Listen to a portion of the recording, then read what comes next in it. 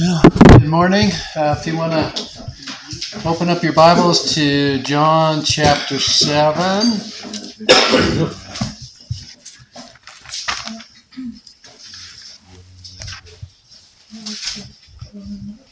John chapter 7. This morning's message is kind of the beginning of a path that Jesus took to the cross. I want to this morning just go through most of John chapter 7, and the story kind of picks up time frame wise about midway, a little bit more Jesus' ministry on earth, that 3 years. So he's maybe midway through, a little bit more so. And if you have a study Bible or you look up some maps and you kind of see where Jesus traveled, all the journeys he took, and in and around Galilee and Israel, it's kind of fascinating to see where all of these stories happened. He would go and he would stop and he would be someplace and something would happen. So to me, that sounds like a great way to live, kind of a fun way to live. But are you there, John chapter 7? Amen. All righty. After these things, Jesus was walking in Galilee, for he was unwilling to walk in Judea because the Jews were seeking to kill him.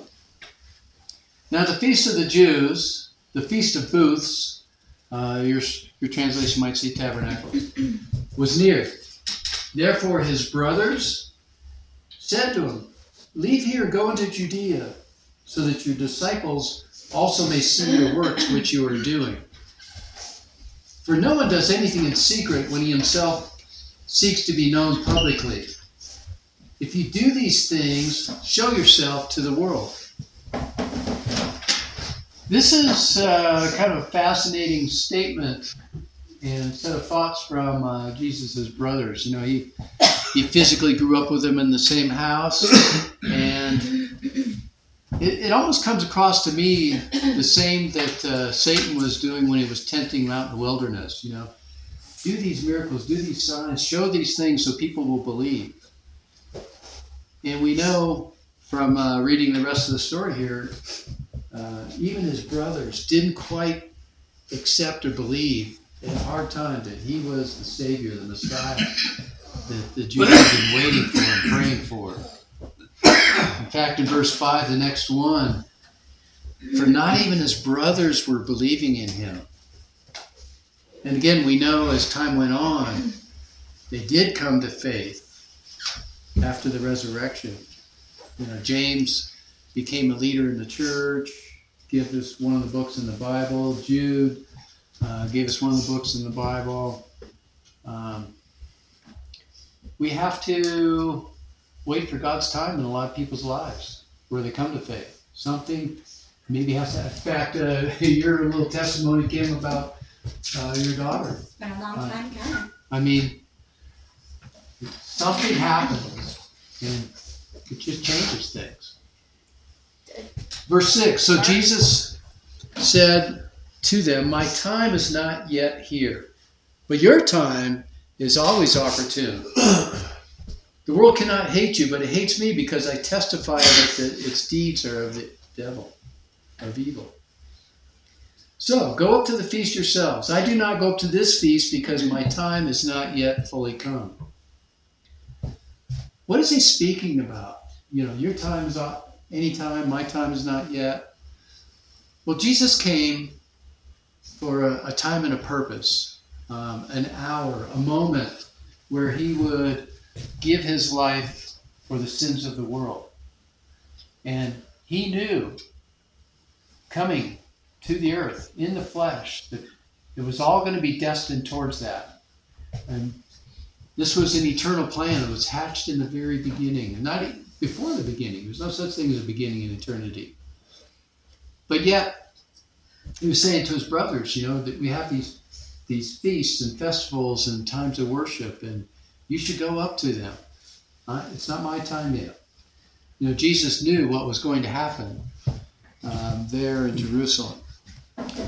9. Having said these things to him, he stayed in Galilee. So Galilee is quite a bit north of Jerusalem, up towards, it's a region and a town north of the lake of or Sea of Galilee. Verse 10, but when his brothers had gone up to the feast, then he himself also went up, not publicly, but as if in secret. So the Jews were seeking him at the feast and were saying, where is he? There was much grumbling among the crowds concerning him. Some were saying, he is a good man. Others were saying, no, on the contrary, he leads the people astray. Yet no one was speaking openly of him for fear of the Jews. This is the same debate that's going on today, isn't it? He's just a good man. No, he leads the people astray. That's wrong. It's, you know. And then there are others who say he is the way, the truth, and the life. This debate continues even today. 14, but when it was now the midst of the feast, Jesus went up into the temple and began to teach. Mark, can I ask just a quick question before Sure. that? So they're saying in here that it's the Gentiles that are whispering as well, right? Because it says, still nobody was talking publicly about him because they feared the Jews. Well, I think it was not just the Gentiles, even Jews. They were afraid of the Orthodox Jews, the Pharisees, those that would come against those who were following Jesus, following his believers. Where are we at? 13. 13, thank you. Yet no one was speaking openly of him for fear of the Jews. When it was now in the midst of the feast, Jesus went up to the temple and began to teach. The Jews then were astonished, saying, how has this man become learned, having never been educated? So what they're saying is, this man Jesus has not gone to our schools, you know, the schools that we went to, we were Pharisees, and we would go and we would learn all of these things of Judaism. He's not gone to those. I mean, he doesn't have the same kind of education or degrees that we have. How is it that he sounds educated? How is it that these things that he's teaching are powerful? So Jesus says in verse 16, my teaching is not mine, but his who sent me. What's he saying there? You know, he's speaking the words of God. You know, the Jews believed in God. They just didn't believe that Jesus was the Messiah. If anyone is willing to do his will, he will know of the teaching, whether it is of God or whether I speak for myself. So, Jesus is saying, if you're following God, if you're following his will, if you're seeking out his will, you will be able to discern truth or deceit. And today, being after Jesus had gone to heaven and the Holy Spirit had come and been given now as a personal gift, we can discern whether what we are hearing is of God or not. It requires us to step back, take a moment to listen, to even just quickly check in with God, and we can know. This would have been pretty inflammatory, right? If he had said this in the synagogue. Yeah, he's saying it to the leaders. Right, they would have been up in arms. Absolutely. 18. He who speaks from himself seeks his own glory, but he who is seeking the glory of the one who sent him, he is true, and there's no unrighteousness in him. And this is how we can discern false teaching or true teaching. You know, who are they speaking of? Who are they giving the glory? Who are they promoting? Are they speaking just from themselves? What sounds good? Are they quoting some secular person? Or are they speaking the words of God? Who are they giving glory to? And we need to be discerning and careful of that, because there are many false teachers out there who are simply promoting themselves. 19. Well, here's a quote I heard about that particular topic. It's revelation linked to application. In other words, when God's truth is revealed to us, it comes out in our life. We apply it, we obey it, we walk in it, we understand it. Revelation linked to application. 19. Did not Moses give you the law, and yet none of you carries out the law? Ouch. Why do you seek to kill me? The crowd answered, you have a demon. Who seeks to kill you? That's just astounding. Jesus answered them, I did one deed, and you all marvel.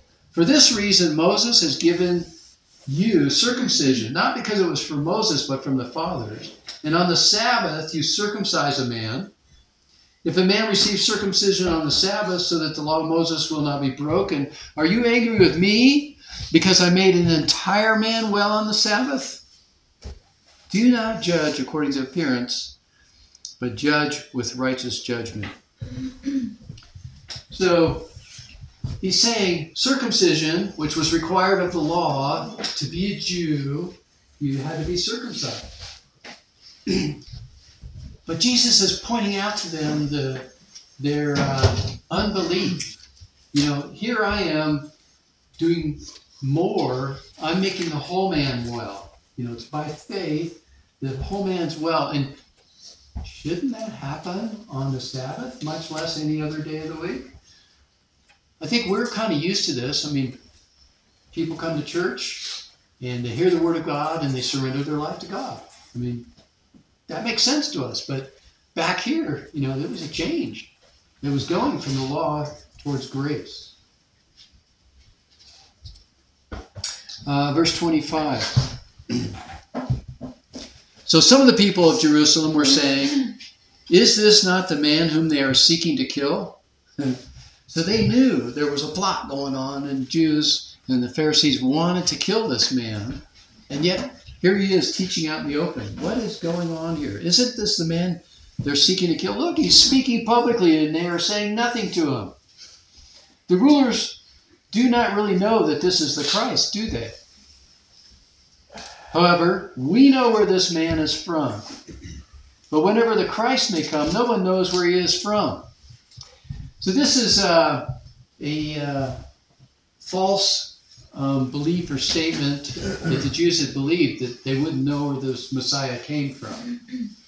And so they're speaking that out. And this statement is kind of repeated a couple times here in our chapter. And the crazy thing is, of course, every Jew knew that Jesus was born in Bethlehem. Herod going around killing all their baby boys. That is not something that happens in secret. 28. Then Jesus cried out in the temple, teaching and saying, you both know me and know where I am from. Jesus is not afraid of confrontation. He is presenting the truth, calling out the lies that are going on, both verbally and in their hearts, because he can see into their hearts and knows what they're saying. You both know me and know where I am from, and I have not come of myself, but he who sent me is true, whom you do not know. Again, ouch. I know him because I am from him and he sent me. Yes, Jesus said many times he is God. Again, another criticism, another skepticism that Jesus never said he was God. He said it in so many different ways. Here's just one. Verse 30. So they were seeking to seize him, and no man laid his hand on him, because his hour had not yet come. Again, his hour had not yet come. His whole ministry, his whole journeys and teaching was all geared towards this one event right out here that we're going to remember here in a month or two, being crucified on the cross. 31, but many of the crowd believed in him, and they were saying, when the Christ comes, he will not perform more signs than those which this man has, will he? So some were beginning, and they were willing to recognize that, yeah, this must be the Messiah. 32, the Pharisees heard the crowd muttering these things about him, and the chief priests and the Pharisees sent officers to seize him. Therefore Jesus said, for a little while longer I am with you. Then I go to him who sent me. You will seek me and will not find me. And where I am, you cannot come. Ouch. These Pharisees had to be hurting. The Jews had to be hurting hearing all of this. What is he saying here? He's saying to them, you are experts in the law, yet you don't even obey the law yourself. I know what you do behind closed doors. I know the way that you twist the law and tell people, and you have yet to catch on that the just shall live by faith. That the only way you can go where I am going, Jesus is going, is faith. It's not earning your way into heaven. Doesn't he almost say the exact opposite to the disciples?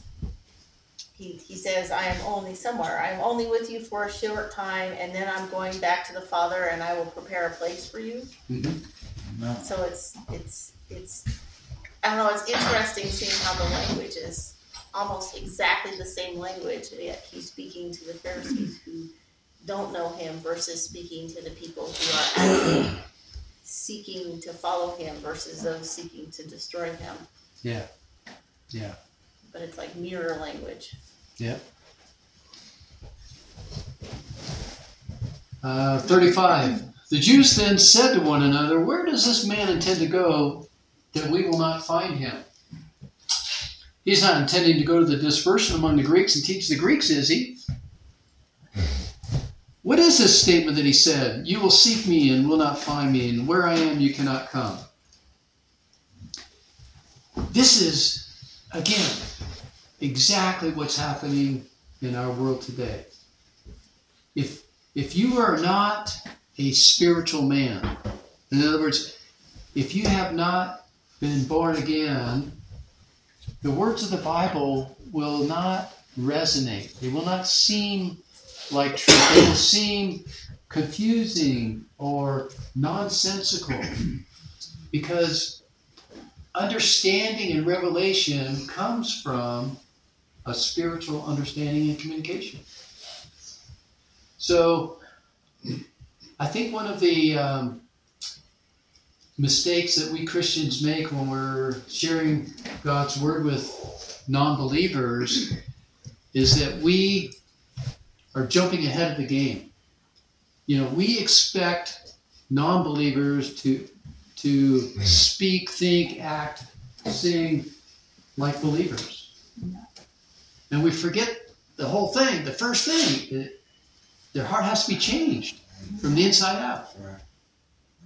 So whoever we're dealing with, start with those faith conversations.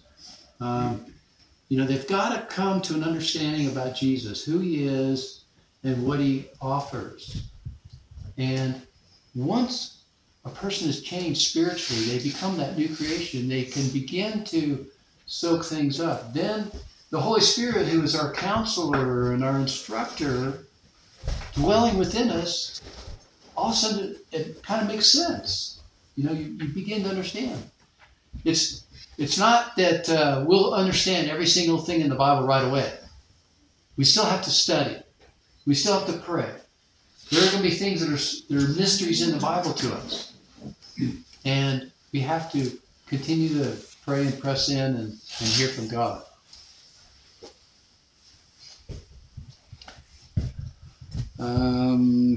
Verse 37. Now in the last day, this is a great little section here. Now in the last day of the great day of the feast, Jesus stood and he cried out, saying, "If anyone is thirsty, let him come to me and drink. He who believes in me, as the scripture said, from his innermost being will flow rivers of living water." What is so funny about this is, during this feast, they would have a tradition where they would fill up this basin on the altar with water. And then that would be for 7 days. On the 8th day, they didn't fill it up. They had their pitchers of empty water. They were empty. They didn't have water to fill up this basin. And so Jesus takes that opportunity to say, you don't have any water. The basin doesn't have any water. But if you're thirsty, come to me. I am the living water. Again, they were looking for something new, something to, they were going to be thirsty on that 8th day. And Jesus is saying, I will quench your thirst. I will give you the living water.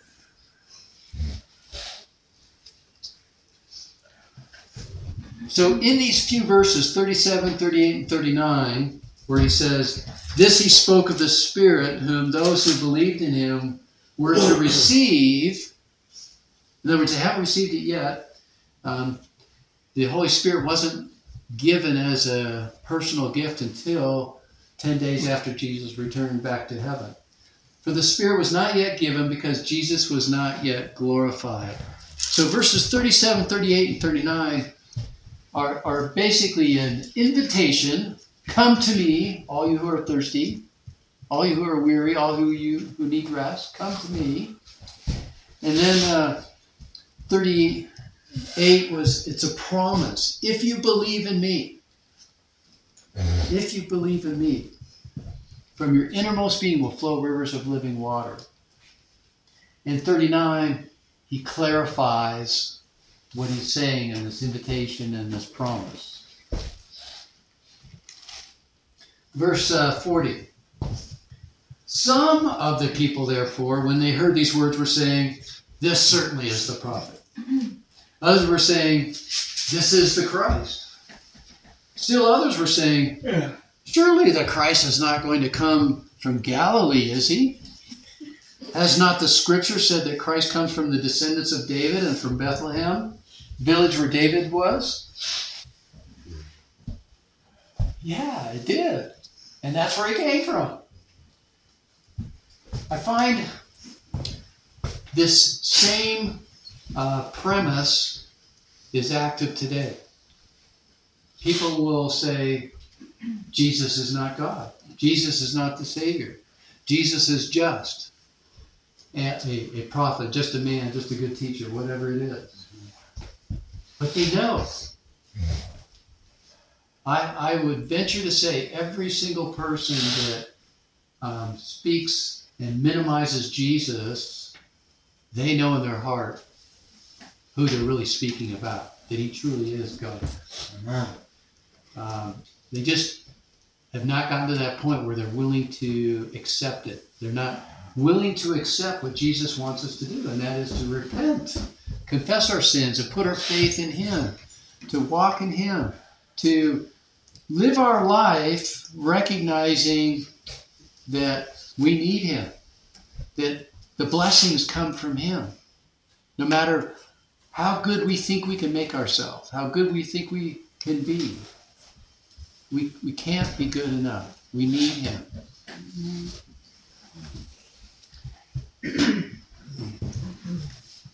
So verse 43. So a division occurred in the crowd because of him. Some of them wanted to seize him, but no one laid hands on him. So we have in this world today a division. This division continues on. You're either of the family that believes that Jesus is Lord, or you're not. There is no other option. You're one or the other. Yeah, you might have other religious beliefs. You might be part of other religions or churches. But those are denying that Jesus is Lord. So you're either of the people that believe in Jesus as Lord and Savior or not. So when they're talking about who Christ is, where he came from, and this guy really didn't come from there and all that, what they're doing is they're making a conclusion based on the wrong fact or based on the wrong understanding. In other words, they knew that Jesus grew up in Nazareth in Galilee.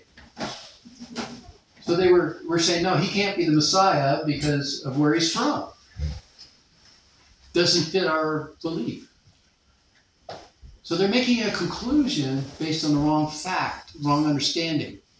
Because we all know, they knew really, that Jesus was born in Bethlehem.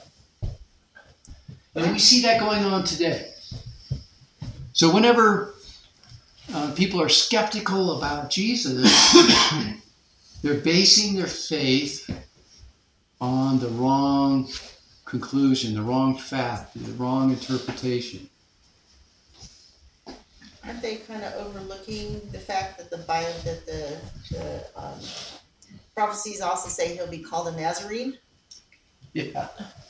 So, I mean, it seems like they're saying he couldn't have come from there, but if they knew the Bible, their Old Testament, it says very clearly that he was called a Nazarene, so he does come from there. Yeah. Yeah. So,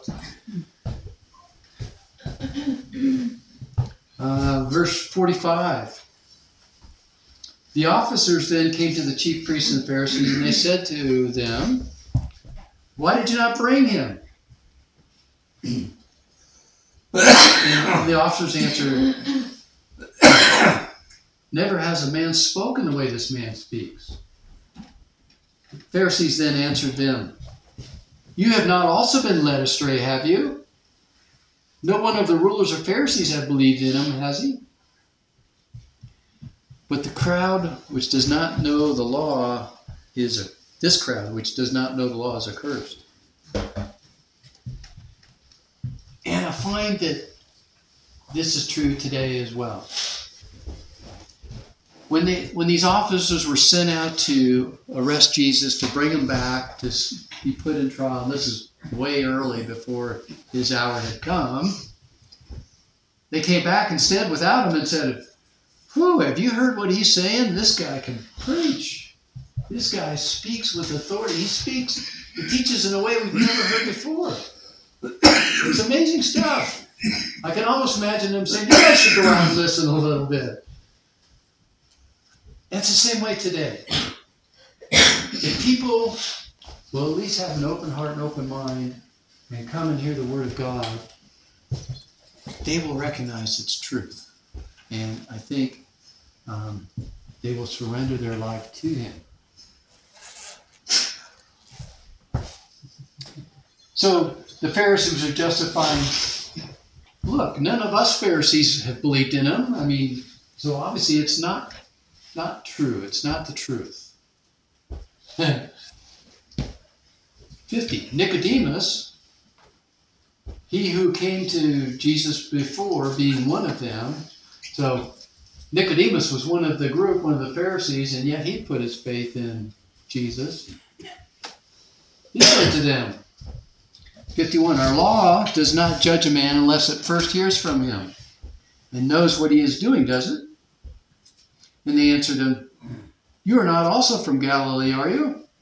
Search and see that no prophet arises out of Galilee." Again, a conclusion based on wrong fact or wrong interpretation. We see in the Pharisees' responses to Jesus and his teaching that rage is deep in people's hearts. And yet Jesus will free us from that rage if we will honestly and openly come to him. And prejudice is deep in people's hearts.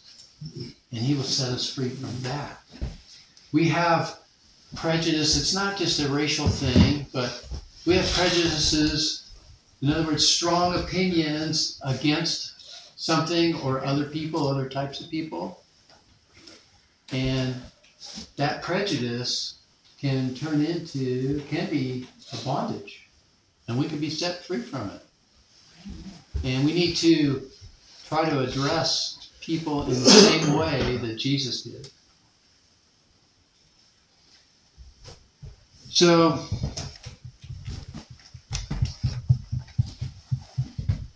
as we are walking out our days during this time that we live in a very unique time period, a time like no other, and we are so much closer to the end of the last days, the beginning of the end times.